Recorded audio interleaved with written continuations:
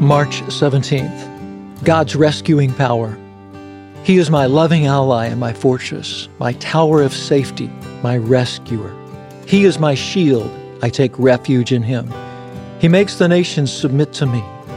Psalm 144, verse 2. The psalmist David knew the rescuing power of the Lord. It almost seems that David was always being chased down by a foe, but the Lord provided for him and protected him throughout his life. Through God's will and power, even nations submitted to David. In our own times of trouble, our first response may not always be to seek the Lord, but it's true that he still provides us with his rescuing power today. In January of 1992, I met an outstanding young man while on an extended visit to Moscow, Russia. We'll call him Martin. He was a strong, energetic believer in Christ with a robust yet childlike personality and faith. He told me of an event that occurred during the fall of communism in his country.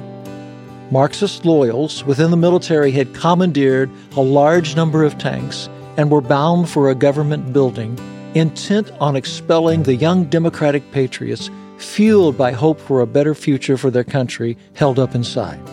When Martin saw the potential setback from the recent advances toward liberty, he boldly proceeded to the location where the column of tanks were prepared to attack.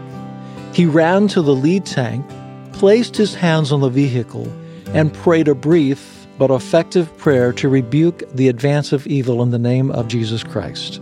God answered his prayer, providing protection and rescue. The column of tanks ceased to advance at that very spot, with the lead tank remaining there to this day as a symbol of victory and the fall of communism.